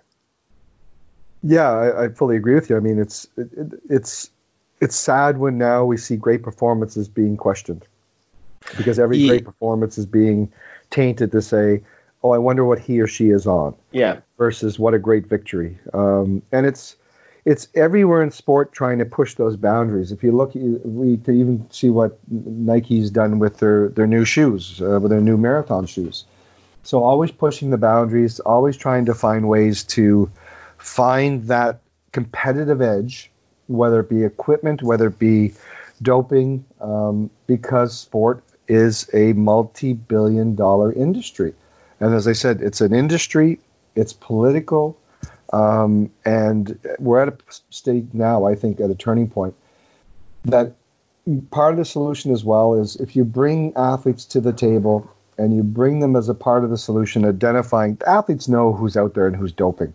Yeah. They understand, they know what's going on, and you bring them part of the solution, I think we'll see some positive change. But until that time, you're going to have people working in offices that are trying to resolve the problems when they're not engaging and involving the main stakeholder, the athletes, to be a part of that solution, because it's not being done now. And our brands partly responsible for this as well, because I think we've seen with the Oregon project how closely involved brands are with this kind of thing, and for them to be, they seem very closely involved, and we've talked about this on podcasts without actually knowing anything. But is it? But again, it was just pure summarization. But the extent to which they're involved with these training camps and everything, and with the performance of them, is it unrealistic to think that brands don't know what's going on as well? I can't say for everyone. I do, I think sponsors are a part of the problem. And the reason I say they're part of the problem, because they haven't been part of the solution. I believe that anyone sponsoring the Olympic movement or an international event or have a social responsibility to demand certain things from that money. And when you put that money into events, that comes from athlete welfare to athlete protection, to demanding a level playing field, putting potentially some resources into supporting that anti-doping movement. Because again, if the brand is being tarnished, then the brand hurts. But now, I think sponsors turn a blind eye. I think they're happy to have one or two that potentially could be doped and be caught, because it far outweighs the ones that aren't. And if you look at the Nike Oregon project, that was a pretty severe situation that was going on with the abuse of athletes, with potential doping of athletes, and Nike's response was telling. And this Nike is a huge powerhouse when it comes to their global reach, and the fact that they shut down the project immediately is telling. And for Nike to do that when they normally stick behind their brands and their athletes normally, to me that was sending a clear message that they wanted to close this thing down quickly, because they knew they were in the wrong. I know they're appealing the decision, but brands and sponsors, I don't believe, are fulfilling their responsibility and trying to make this a better environment because it will. Yeah. Well, would you say that Nike did close it down immediately? Because my understanding was that as soon as some of the allegations of Salazar came out, Mo kind of went back after the BBC documentary and said, well, I'm going to speak to him, I'm going to find out, and then didn't really comment on it. And it wasn't actually until quite a bit later that it seemed that Nike finally took action. Yeah, I mean, my understanding is they did close it down, not immediately, but they did close it down, of course. And I think the pressure that was there, the more athletes coming out and speaking up in terms of not being afraid to speak up, and a lot of them were afraid because pressure was being put on quite a few of them to keep their mouth quiet. And I'm still speaking with athletes that want to come forward with information. So, yeah, I think, again, it shows you, if you look at the activism and the changes that are happening right now in sport, where are they being driven by? So the first is females. If you look at the Nike Oreburn project, who was spoken up in terms of what was going on, what was happening in there? It was mostly women. Yeah. If you look at gymnastics in the U.S., both male and female gymnasts were being abused. Who were the ones to be vocal and to stand up most? Was the female athletes. If you look at ice hockey in the United States, the women's ice hockey team threatened not to compete at the World Championships if they weren't going to be paid even to a standard that was acceptable, and they stood their ground. If you look at the maternity leave situation and getting maternity, who's standing up is the women. And I talked about this at a school, at a college, 3 weeks ago, and I said, what I'm finding is the men around the table normally think they can use soft politics inside the organization, outsmart, and be a part of the solution internally. And that feeds into the sports. They want people to come in to play the game inside and never to get out and speak about the outcome. And that you play the long game that way. And we're seeing women's soccer with the U.S. team that won the World Cup and fighting for equal pay and equal rights. And to me, that's where we're seeing some pretty strong athlete activism, trying to change the face of sport for the better. Yeah, absolutely. And kind of going back to what you were saying about kind of Project Oregon and that, do you think it is possible to have a rogue coach whose athletes, even though some of them are doping, others them aren't, or to have a rogue athlete in a very tight training camp who is getting drugs by himself without anyone else's knowledge? Or do you think that the what is becoming more prevalent in our thought, that you are damaged by association, do you think that is fair? I think that's a tough one to give a direct answer to without the proof of knowing. You can base it on research that there's how many athletes grow up wanting to go in sport and say, I can't wait till that day comes where I can dope. Not one athlete gets in the sport thinking, I can't wait to dope. And I don't know if you recall, but earlier this year, the raids in Austria, where you had the cross-country skiers doping, and there was a young boy that was sitting in his hotel room, and the police raided the hotel room, and he was sitting with a infusion in his arm, and the look of fear and terror on that boy, 20 years old, face spoke a million words. And I'm sure he didn't go into sport waiting to do those infusions and compete. So there is a lot of influence. There's a lot of actors. Coaches are built on athletes' successes. Physicians are built on athletes' successes.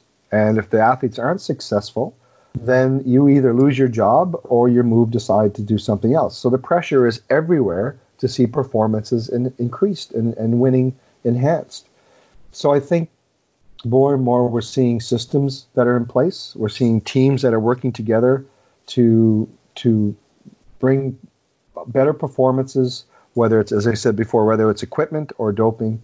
I think it is becoming less the individual actor deciding to do it. That you have the someone sitting in a hotel room all by themselves and nobody knows, versus it's an approach that everyone's engaged within the team. But I mean, but with that said, I think it's important. I think there's still a lot of clean athletes out there. I think there are athletes there that are competing on a level playing field and are frustrated with what they're seeing and want to see change. And if you were to say, obviously this is a complete guess, but what percentage of podiums at the next Olympics do you think won't be by clean athletes? David, do you think I'm that silly to answer that question? Damn it! That was what really I can tell you, David, it's subtle. You know, what I can tell you is in the World Championships in Daegu, and I forget the year, the World Anti-Doping Agency and the International Athletics Federation ran a prevalence study on the percentage of athletes that were doping, and that prevalence study showed between 25 and 28% of athletes that were competing at the Worlds at one point had doped. Wow! So that was replicated in a study that was done after at the Pan Arab Games in Doha, and similar numbers came out.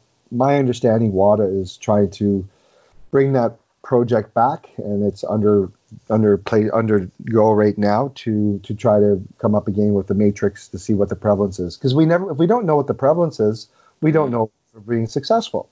Right now, it's less than 1% of athletes that are being caught for doping. Is it higher than that? I believe it is. How high? We don't know.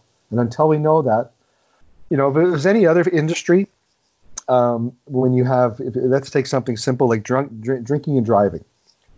Police, and they do studies on prevalence of what the prevalence rates of drinking and driving are, when are the most likely times for people to be drinking and driving, and when they should be setting up roadblocks and random checks, what time of day. All of these things are in place because they know what somewhat what the prevalence rate is, and they know if they're being effective in catching people that are drinking and driving.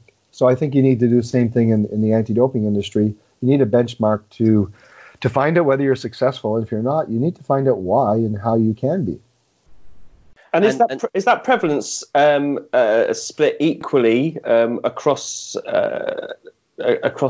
nations, or is that concentrated with a few? Are there a few that tend to be the ones that are an issue, or is it a more complex picture than that?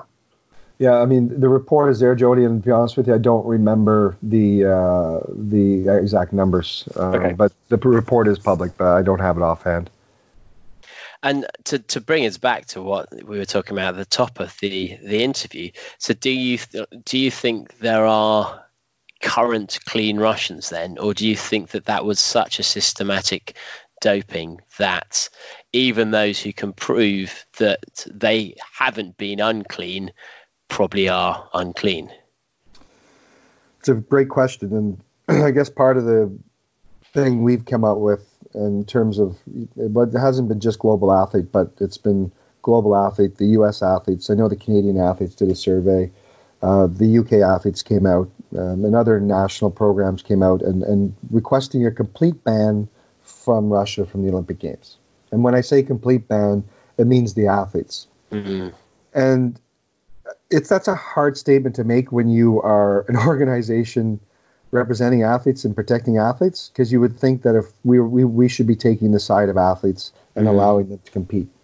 And the reason we have this discussion is a couple of reasons. One, the majority of Russian athletes that we've spoken to, the whistleblowers that come forward, have indicated they're part of a system that they don't have a choice. So you're either in it or you're out. And if you don't want to abide by the rules, and when I say the rules, what you're asked to do, you're cast aside and asked to be removed from training camps. So you don't really have a choice. And right now, with the manipulation of the data, which the LIMS data, there's over 145 athletes that we have no idea whether they are clean and who they are, and they could be going to the Tokyo Olympic Games. So we're looking at the long-term goal here. Because if Russia does not feel the consequences, when I say banning the athletes from the Olympic Games, then I don't think we'll ever see a cultural change in Russia. where they have to feel the hit and they have to feel the pain in order to make change to help the future athletes and the better welfare athletes in the future. Because what happened in Rio, what happened in Pyeongchang at the Winter Olympic Games, even though the Russian Olympic Committee was banned at the Pyeongchang Games, they went back to Russia and celebrated their victories and gave them cars, and they were heroes in the country. And nobody even cared that the National Olympic Committee was banned. And things continue to go on. Right up until January 2019, they continued to manipulate data and undermine the integrity of sport. And to have leniency for that, to me, is an unjust answer to something that has severely undermined the integrity of sport. And as I said, I think WADA won the headline wars because a lot of people saw Russia was banned from the games, but they really aren't. And we'll see. I know Rusada is appealing to the Court of Arbitration of Sport, and that boggles my mind as well. And maybe I'll go a little bit further, because what happened when WADA declared Russia non-compliant this time, they had a caveat to say the Russian anti-doping organization has been a part of the solution. So they have reformed themselves. We are not going to stop them from testing, so they're going to do testing, they're going to do result management, and they're going to be part of the change of culture in Russia. So if they're part of the change in culture in Russia, and the ban has been put on the Olympic Committee and the governments, why are they appealing it? Yeah, 100%. If they're supposed to be there, this is an opportunity where if the anti-doping organization is trying to improve things, they have leverage now because the Olympic Committee's banned, the government officials are banned, and they're the ones with leverage to sign off and say, yeah, over the 4 years, we've done something differently. And if the athletes are banned, and it just creates an ability to make change. And my fear is that the future Russian athletes will not see that change and will continue to have the same problems in the future. And do you think to a certain extent we're always going to have big issues when there is such prevalent corruption in governments and it is such a powerful geopolitical tool? I mean, I think the potential is there, yeah. Is Russia the only country? Probably not. And I won't give you specifics, but I had someone say that to me in person, a fairly high Russian authority, saying, we're not the only ones. I said, you may not be the only ones, but you're the ones that got caught. And when you do get caught, there's expectations and consequences to that, and they're not severe enough. They do fall short, and I think what we're going to see, if either the appeal is won by Russia, and if the appeal is run by Russia, we're in trouble, because the Russian file ends, data is manipulated, and the case is closed because you can't go anywhere else after CAS, the Court of Arbitration of Sport. If the case is upheld, and Russian athletes are going to be competing in Tokyo, and if they're going to be competing and they're winning medals after medals, I think you're going to see podium protests by athletes. I think you're going to have athletes talking about boycotting ahead of the games. So I think it's going to be a very difficult next 6 months leading up to Tokyo 2020, where athletes are going to understand exactly what happened, what the consequences are, and what actions they feel they need to take in their own hands. And we've seen it before. Lily King, the U.S. swimmer in Rio, because the swimmers from Russia were winning, she was vocal about her discontent.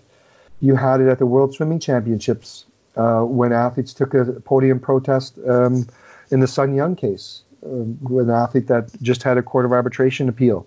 And I think their stance wasn't against Sun Yang, it was against the inability for the federation to expedite his hearing before the World Championships, either that he was found innocent or guilty, but the cloud of suspicion was gone. And athletes are frustrated, and that's why we're seeing more athlete activism and athletes speaking up to demand change. And do you think that's going to have a knock-on effect on sponsors and also on the viewership? I think so. Like everything, it's a tricky one. And I'll give you an example that the Pan American Games, which happens in North America, there was an athlete that stood up and did a podium protest. 2 athletes from the United States, more of a political protest of what was happening in the United States of America. Those podium protests end up drawing more people to the TV to watch the Pan American Games because a lot of people had no idea what the Pan American Games were about. So you have a potential of having a quick win on people watching that would normally not turn on because there are controversial things happening, but long term it will affect the brand for sure. And sponsors need to step up, as I said, to be a part of the solution and find a better way forward in making sport accountable, making sport more responsible, and enhancing the athlete welfare where they have a better say and in the end, more compensation in the end. And do you think that bans for coaches and for athletes should be for life? You know, athletes have demanded that in the past, where they said a lot of athletes have been vocal about, one chance for if it's a serious substance on EPO or anabolic steroids, we'd like to see them banned for life. But the reality is that those are not proportionate sanctions you can give someone, a lifetime sentence for a one-time occurrence. And that was a decision made by the Court of Human Rights in terms of it's not a proportionate ban. Okay. And it cannot be upheld. So while some have called for it, you can't give a lifetime ban. Well, amazing. Thank you so much for going over just things we've been discussing for months and months and months without any kind of knowledge. So you've really helped fill in the blanks. And is there anything we can do as listeners, as supporters to help your movement and to help your organization or to help athletes themselves stay clean? Yeah, I mean, I think the advice I give athletes is you need to speak up when you see something happening. There's whistleblower lines that you can come forward and share that information. Being silent is being complicit. And when you know something, bring it forward. There are safe environments to bring it forward and be a part of the solution. And, a colleague of mine often said to me, if you're not a part of the solution, you're part of the problem. And if that's the advice I would give in terms of moving forward is be a part of the solution, stand for what's right, stand for principle over politics, and come forward when you know something's not right. And even if you're not 100% sure, at least you draw some attention to it. And if people would like to get involved in Global Athlete, what's the best way for them to find you and to do that? Yeah, so they can go to our website and sign up and be a supporter. It's www.globalathlete.org, and our social media, our Twitter handle is Global Athlete HQ, where we can follow what we're doing currently. And in the new year, as I said, we'll be coming out with a study on the expenditures in the Olympic movement, and also releasing the results of the survey that we've done on both athlete rights and in terms of marketing and freedom of expression, and also anti-doping rights, which will be launched next year. Amazing. Well, thank you so much for coming on the podcast, but also thank you so much for the work you're doing, because it's a sport we love, and your frustrations are our frustrations. So the more you achieve, the better this world will be, especially in our sport. So thank you very much. I appreciate it. Thanks. I'm off to go play ice hockey right now. It's a Christmas, pre-Christmas Eve tradition. So, well, good luck with the game, Rob, and make sure you keep it clean. Cheers. Have a good one, guys. Bye.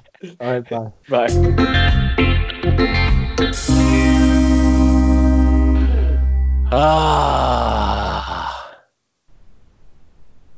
That was there's something about that. It was both surprising and not surprising, and I don't know how I feel now. Well, because I honestly didn't think he was going to suggest that it was as widespread as it was, and all of our previous perceptions and things that we talked about are kind of right based on what we've talked about and what he's just said. Yeah. So, I mean, it really does put a massive dark cloud over any sporting event now, and with the Olympic Games this year and everything. if we'd have had longer, what I'd love to have done is just to have him where we're like, okay, Rob, just nod or shake your head. We're going to go through this list. We're going to go through this list, yeah, like, Mo Farah. Mr. Gatland. It's very clear. It's very well known who is doing it. It sounds like it's very, very similar to the. But I get the Tour de France situation. Yeah, I get the sense everyone we suspect is. Don't you? Is that what you kind of feel now? Yeah, it does. It does feel like that. And but like you said, and the other thing was, I think he was very clear about the part that brands play in this and sponsors play in this. And you're absolutely right that if you were a sponsor, why would you be turning a blind eye? You know, is it that people generally don't care who's like the general public, the people that buy Nike or Coca-Cola or whatever it is, they don't care whether they're doping or not, really. All they want to do is they want to see a sporting event and stuff like that, and they just don't care about that, and that's why the performance bonus and they're not interested. They don't care about all that. They just like see people run fast, the headlines in the newspaper, the 3 seconds of video clip on the news or whatever, and that's all they care about. They don't care about whether people have taken the drugs and things like that. And so from a sponsor perspective, it doesn't really matter. They don't, it's too much of a hassle for them to go into let's disprove that all the rumors around it, because it seems like everything's so intricately connected. But I think the big surprise out of all of that was how even how backward and how entrenched people's positions are and people's interests are, even within organisations of specific sports in specific countries. Like the example of Irish karate. What if you can do stuff like that, then no wonder. I mean, that's an oxymoron, isn't it? Irish karate. Didn't even. I expected that would be a Google whack, if anything. But it does make you wonder, like, how do you? So after the last Olympics, there was a lot of talk in the UK about how the British performance wasn't up to what the expectations were, partly because it never could be after 2012, but on how there were loads of fourths. And we had as a nation, we had a disproportionate number of people coming in fourth. And if you actually assessed the performance of the UK based on first to 10th, we did incredibly well. But because the cutoff of the podium is made there, we didn't. But how do you, as an organisation like UK Athletics or England Athletics, whoever it may be, how do you incentivise and how do you track and how do you do things like bonuses for success without putting too much pressure that leads to doping? Like, can you do that? Is it possible to? And do these countries? Do we need to do? And I think that's a frustrating thing. Is that what really should happen is that no one who's involved in the infrastructure and the organisation of associations should be allowed any kind of bonus if anyone is done for drug cheating. So it should be inherent in not only the values, because values, I mean, people always talk about mission values, but like the mission values of Nike don't determine whether they sponsor. It's bullshit. The financial rewards or the promotion targets of their employees are what determine what the ethics of that organization are. Yeah. And that needs to be the same for all of these associations, for all of the governing bodies, for even the Olympics themselves. Like if the Olympics had rules where funding was cut and salaries were were knocked down for the next 4-year cycle based on how many people were done for drugs, that would change things. Yeah, absolutely. But there's too much vested, and like they could do that at UK athletics. They absolutely could. And actually, Sport England could insist on that, and lottery funding could insist on that. But if you think how annoying it's been to set up the running club where we've got to have like a welfare officer, even though it's all online, and they can't even begin to understand as an organization the technicalities of like online bullying. But I think how anal some of the rules are, and you're like, why do you not have performance-related pay based on clean athletes, and actually more than performance, and it could even be bonuses. Would it push it under the rug, or would it actually ensure that until every part of the sport is motivated by clean sport, then it's gonna work against it. Yeah, absolutely. It's it just the thing is, it feels like all the organisation, the way the organisations are structured, the politics within it, the money and everything, it's not focused towards that goal. And I think you're right. Like, there's going to have to be some kind of fundamental change, which I cannot see coming. Well, the thing in any way. I guess the issue is the world essentially is corrupt. And governments are corrupt, and nations are corrupt, and that will always be the case, to a lesser extent than others at times. But that's not going to change. But also, I think the worry is, and the trouble is, the reality is that the less corrupt countries are white and Western in general. That's a huge, obviously, broad, sweeping statement, but.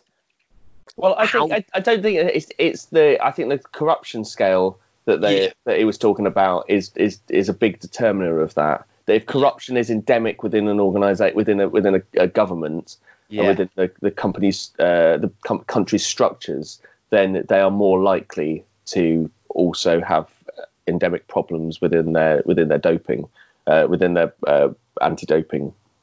And actually, I wish we'd have had time to ask a few more questions to Rob, because we didn't actually ask him why he left WADA. And it would be interesting to know, was this just a better career opportunity? Because the new organisation, Global Athlete, isn't just about drugs. But because it'd be interesting whether it was because he didn't think he could solve it from within. Well, I think fundamentally, isn't it, that WADA doesn't represent athletes, does it? That's the thing. The whole like Global Athlete thing is about representing them, and having that voice. I'd be interested when you have that situation where athletes within a country they have that situation like in Russia, where you either buy into the system and take drugs, or you don't compete. And so what happens in that? Who comes down on their side? And it does. That's the thing. It does sound like all Russians should be banned. Yes, I mean, it's very, very clear from what you're saying that all Russians should be banned. That actually, that now, having spoken to him, it seems like there's a bit of a fudge on the issue. What I'd love as well, say his organisation does become increasingly more powerful, which I hope it will. Imagine if his organisation had an agreement, like the people in it, the athletes in it, all agreed, and actually a lot of whistleblowing is the fear of being the first person, and this organisation shields against that. Imagine if they said, okay, we are saying, collectively, all athletes say, no one is prepared to share a podium with a Russian athlete. So if I win gold and the Russians in third, I am not collecting my medal. And if all of the athletes said that, it wouldn't happen. Russia would be banned. All of them would be banned. Because the Olympic Committee just care about money. That's quite a bold statement. That's probably but it's probably true, actually. I wouldn't go so far as to say, I'd say I'd go so far as to say that that's absolutely true. Yeah.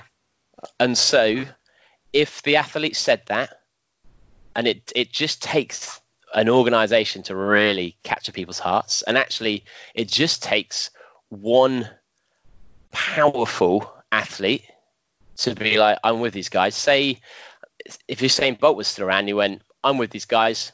I am saying I'm not getting on. In fact, Usain Bolt could say it. There's no way a Russian's getting on. I was going to say, yeah, that doesn't. It's pretty safe. Pretty safe in his. Unless Warren Gatland was running. I mean, he might switch. You never know. He's now he knows they've got the best drugs. He might be tempted, but yeah. That's the thing. And that's a good thing. You would have all the sprinters saying that, and you'd get all the athletes who had no worry about the Russians being on their podiums coming out saying it, and that would then create a critical mass that would allow the other athletes who are competing against Russians, your track and field sports, and to say, great, we are no longer putting our head above the parapet by saying this. Well, it's the whole idea of it, like a trade union, isn't it? That's how it works, isn't it? With that collective element to it. Well, but a trade union where the trade union works because everyone's in it, and no one will always be in this. But a trade, if you've got a lot of athletes, and then you have the big names, because really, if we're talking about how many athletes in the world, how many Olympians can get the front page of every newspaper in the world just by making a statement? It's not many, and you need those people. Yeah, but the thing is, would you say we talk about someone like Usain Bolt and everything? Who would he really risk his contract? I don't think it would risk the contract though, because who's going to turn around to Usain Bolt and say, because you've done something that is morally correct, we're going to end our contract? Oh my, that would be suicide. Like, Nike has to pretend that they don't support drugs cheats. So if someone came out and explicitly said, Mo Farah, I'm doing this because of you support Mo Farah, Nike. But if someone came out saying, we stand against drugs, because remember, all drugs cheats talk about how much they hate drug cheats. Because they probably do. It makes it harder for them, doesn't it? If everyone's taking the drug. What they should do is they should double bluff and say they absolutely love drugs cheats, because then no one would suspect them then. Yes. Yeah. There's probably a WhatsApp group somewhere of all the drugs cheats who are like, you guys tried this one, it's delicious. But interestingly enough, and this has been quite a long episode, so maybe we'll split it, but someone we run against, who is clubmate of CFTB, has just been done for drugs. What? Yeah, he's just been done for drugs. Wait a minute. He's a clubmate of CFTB. Yeah, he's a team like. No smoke without fire. Normally, the whole organisation is infected. But it's been really interesting because I've been talking to him at the Christmas party, and just quick shout out to Rich for bringing his second place Bournemouth Marathon prize for the raffle. That is a genius prize. So someone has got a trophy, second place at the Bournemouth Marathon. What was that, half? Which is impressive. It's an impressive thing to have. But yeah, that's how little he thinks of people that come in second. Well, no, it's because that was the one where he got upgraded to first. Oh. Yeah. So he gave his second place away because he's got the real deal. But yeah, it's really interesting talking to him because not only does it, as you say, cast doubt on the coaches, the other runners, but also people are already going back and doing all the calculations for the last few seasons based on because Wimbledon are a really big club, a good club. They won the Surrey League, which is a very competitive cross-country league. Yeah. And people have gone back and started calculating, well, would they have won the league without this guy? Because he was a kind of low 220 marathon runner. He was. Why was he doping? What? Why? Which is, and obviously want to get him on at some time, but I think it'll probably be a couple of years before, because he has ruined his life. He's absolutely ruined his life because he can't compete running at all. But also that stigma it's a big stigma to have. Well, is he going to go into cycling? Because it'll be all right there, won't he? Right. He's going into OCR. They'll be like, welcome back, welcome. We've been looking for types like you for a long time. So he's now representing Russia at the next Olympics. But yeah, I'd love to chat to him. And I don't think we'll ever will, just because I think he's probably decimated him personally, and friendship groups and his family life and everything. But it does, we always think about doping as being out there, but when the quote, the number that Rob mentioned of athletes at the top end who do it, and even after the last Ironman World Champs, was it 3-4 people were banned who were caught? Imagine they're the ones who were caught. Yeah. And how easy is it to dope out when you're not at the Ironman World Champs? Probably quite easy. Like, who's being tested for these things? Not many. It's because of all this that I just don't try harder, because I know that it's just I'd be winning stuff left, right, and centre probably, but it's just, the thing is, if everyone, everyone's doping, you're like, well, what's the point?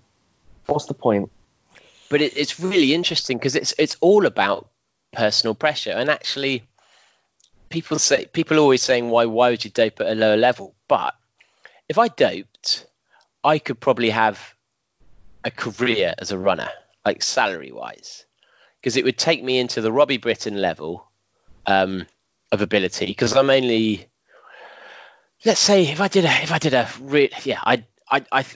because ultras are not as competitive, it would take me to a level where I think I'd be able to get enough of a salary from promotion and whatever, all these other things. Yeah. And I'm the type of person who would sniff out easy wins, but also great stories, and create myself give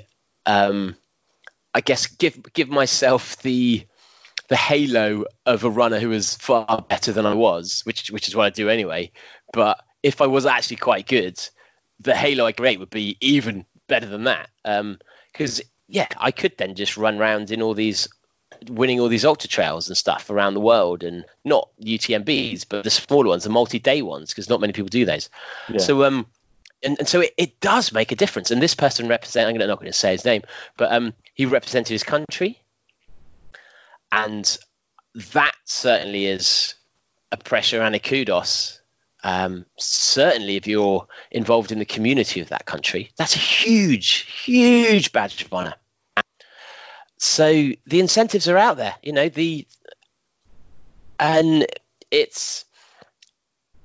I'd love to. It's annoying being injured, because I'd love to actually speak more with my club mates at his side just to get their view on it, because a lot of them race directly with this person and compete with this person for finishing places. And does it change your view? So what do you think, two banners? Do you suspect anyone? Let's name and shame them in the BBR group. Do you suspect anyone? Tag them. But there have been several people in OCR who people have suspected of doping. Some people who are former dopers. You've told me about loads before we've even gone on the podcast. Sometimes. Yeah, absolutely. People who've had massive jumps in performances, or who are just delivering at too high a level, like especially OCR, where for some reason it became the culture. I don't know if this is true in the States, where you'd race on a Saturday and you'd race on a Sunday every weekend. So they'd be racing on a Saturday hard and go out and run like crazy marathon time the next day. And you're like, this is very, very suspicious. There's a lot of people out there. I don't know if it's because I know a lot of people, so therefore inevitably I'm gonna hear about, or just because I'm a massive gossip. So people are gonna tell me. What I'd love to hear about is someone that is doping, like a massive doper, but is still dreadful. Utterly dreadful, like who literally comes last at stuff, but is doping and still persisting with doping. That's the kind of doping story I want to hear about. Almost the Icarus story, in fact. I took doping to show that it gave me advantage, and I got worse. Like, is there someone doping to win school sports day, like Dad's race at school sports day? We want to find, like, who are you, listener? Because we know that the dopers are listening to this because they want a few hints and tips. Like, that's what they're doing. That you want to stay ahead of the game. So, are you the world's worst doper? Yeah, are you the worst doper? Basically, if you are a doper and you're listening to this, we'll do it anonymously, and you don't even have to tell us your name. Just Facebook message me directly, set up a fake account from a fake email. We'll never have to know who you are, and we can do the voice thing. And we'd just love to know, justify yourself or explain yourself, because there are good reasons for doping. It's just whether we want bad reasons for doping. That's what we want. Bad reasons. Yeah, absolutely. And we sit on the side of we're not dopers ourselves, or are we? Wouldn't that be great if I just suddenly, like, there's an interview of one of us interviewing us, like asking ourselves questions. This is suspicious. I can't hear a change in voice. But but if you feel you've got an interesting story or a compelling story, or if you've been caught doping and you'd like to come and give your side of the story and explain how it's just your life, come and do that. We want to speak. These people do not get enough media attention. There's not enough talk about it, and I think the cheaters and the dopers do not get enough attention. Do we want to tell your story? No, but I do. I really, I genuinely feel to hear your tale of shame. But no, I do. I believe there are doping victims out there, and I think if you're a Russian athlete, you have no choice. You're a doper, whatever happens. And as Rob said, the photo of the cross country skier, the 19-year-old, like no one grows up wanting to be a doper. And if there's systematic doping around you, how do you have a choice in that? Yeah, exactly. And so we want to hear about it, and we can do it anonymously. We can do it however you want, but get in touch with me. Spam me on Facebook, and or email. What's our email again? Letters at badboyrunning.com. Letters at badboyrunning.com. Just send us an email. And it's so easy to set up a Google account that's anonymous. Just send us an email and say, yeah, let's do it. And we're not going to try and uncover you, anything like that. We just want to understand, and we want to basically help with resolving the problem. And I do feel help with resolving the problem. No, but I do feel that we're too black and white on this issue. And as Rob said, everyone in the system in Russia was doping. And when that is the case, there's no choice in doping.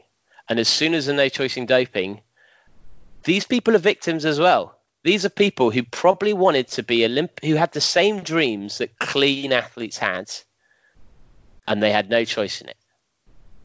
And I'm trying to line something up with an East African person at the moment to talk about this, but the connection's proving hard.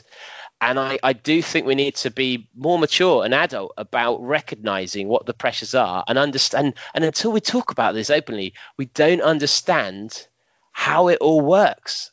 And until we understand how the organization of doping happens at a national level and what the pressures are and at what point in the development system doping is introduced and the pressures on that, how can we resolve it? So, if you're listening to this, come on, you'll be really doing a good thing by doing that. So, so there we go, JD. Yeah. Good episode. Doping all over. Doping, racism, everything. We've got this episode has covered everything. We got it all. The world's such a good place now because of us. Pat ourselves on the back. We've resolved it. Pat ourselves on the back. But do better. What do you think about where the discussion is on doping? Do you think?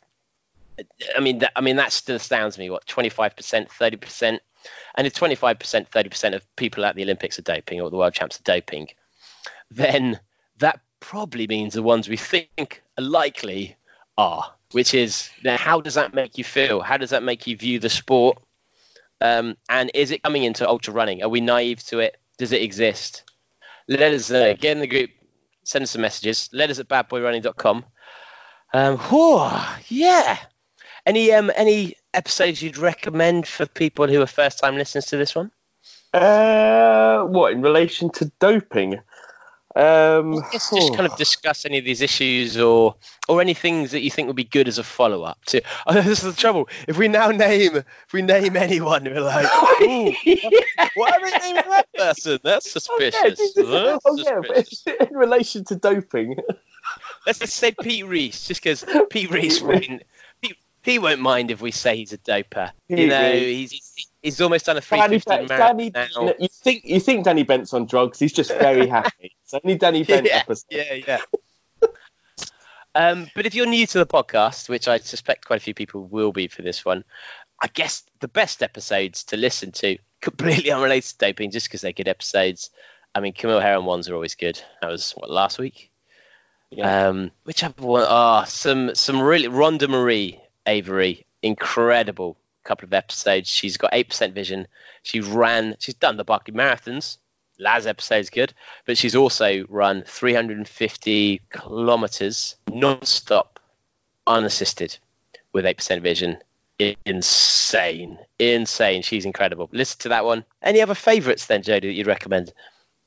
No, you mentioned some good ones there. I think things like Dean Canaz's one is a great one. And there's so many good ones. Actually, talking about doping, a good one to follow up is Liz McColgan. Her daughter, she has been denied gold medals by proven dopers. Her daughter is running against people heavily suspected of doping, and these are life-changing decisions.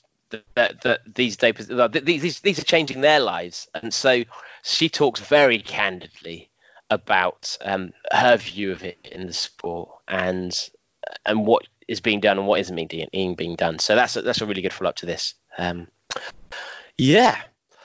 Anything else you'd like to add, Jadester? No. Just if you enjoyed this episode, please go to iTunes and subscribe, rate, and review. Preferably 5 stars. It makes a massive difference in helping David stalk and get on guests. Yeah, and if you know people out there that you think we should get on, I said get on guests. Don't get guests on. Don't get on guests. I am engaged, but he hasn't tied me down yet. He'll do anything to get a great guest. Yeah, we get that extra step. Anyone you'd recommend, or do you know some former dopers who would be good to talk candidly about it? I think we'll give it a bit of distance in episodes from this one, just so we have a bit of variety. But it would be great to talk to them, to really understand, what they go through there and what the fallout is truly on a personal level. Well, thanks for listening, guys. We'll see you next time. See you later. Bye. Bye. Baby, come back. Bye.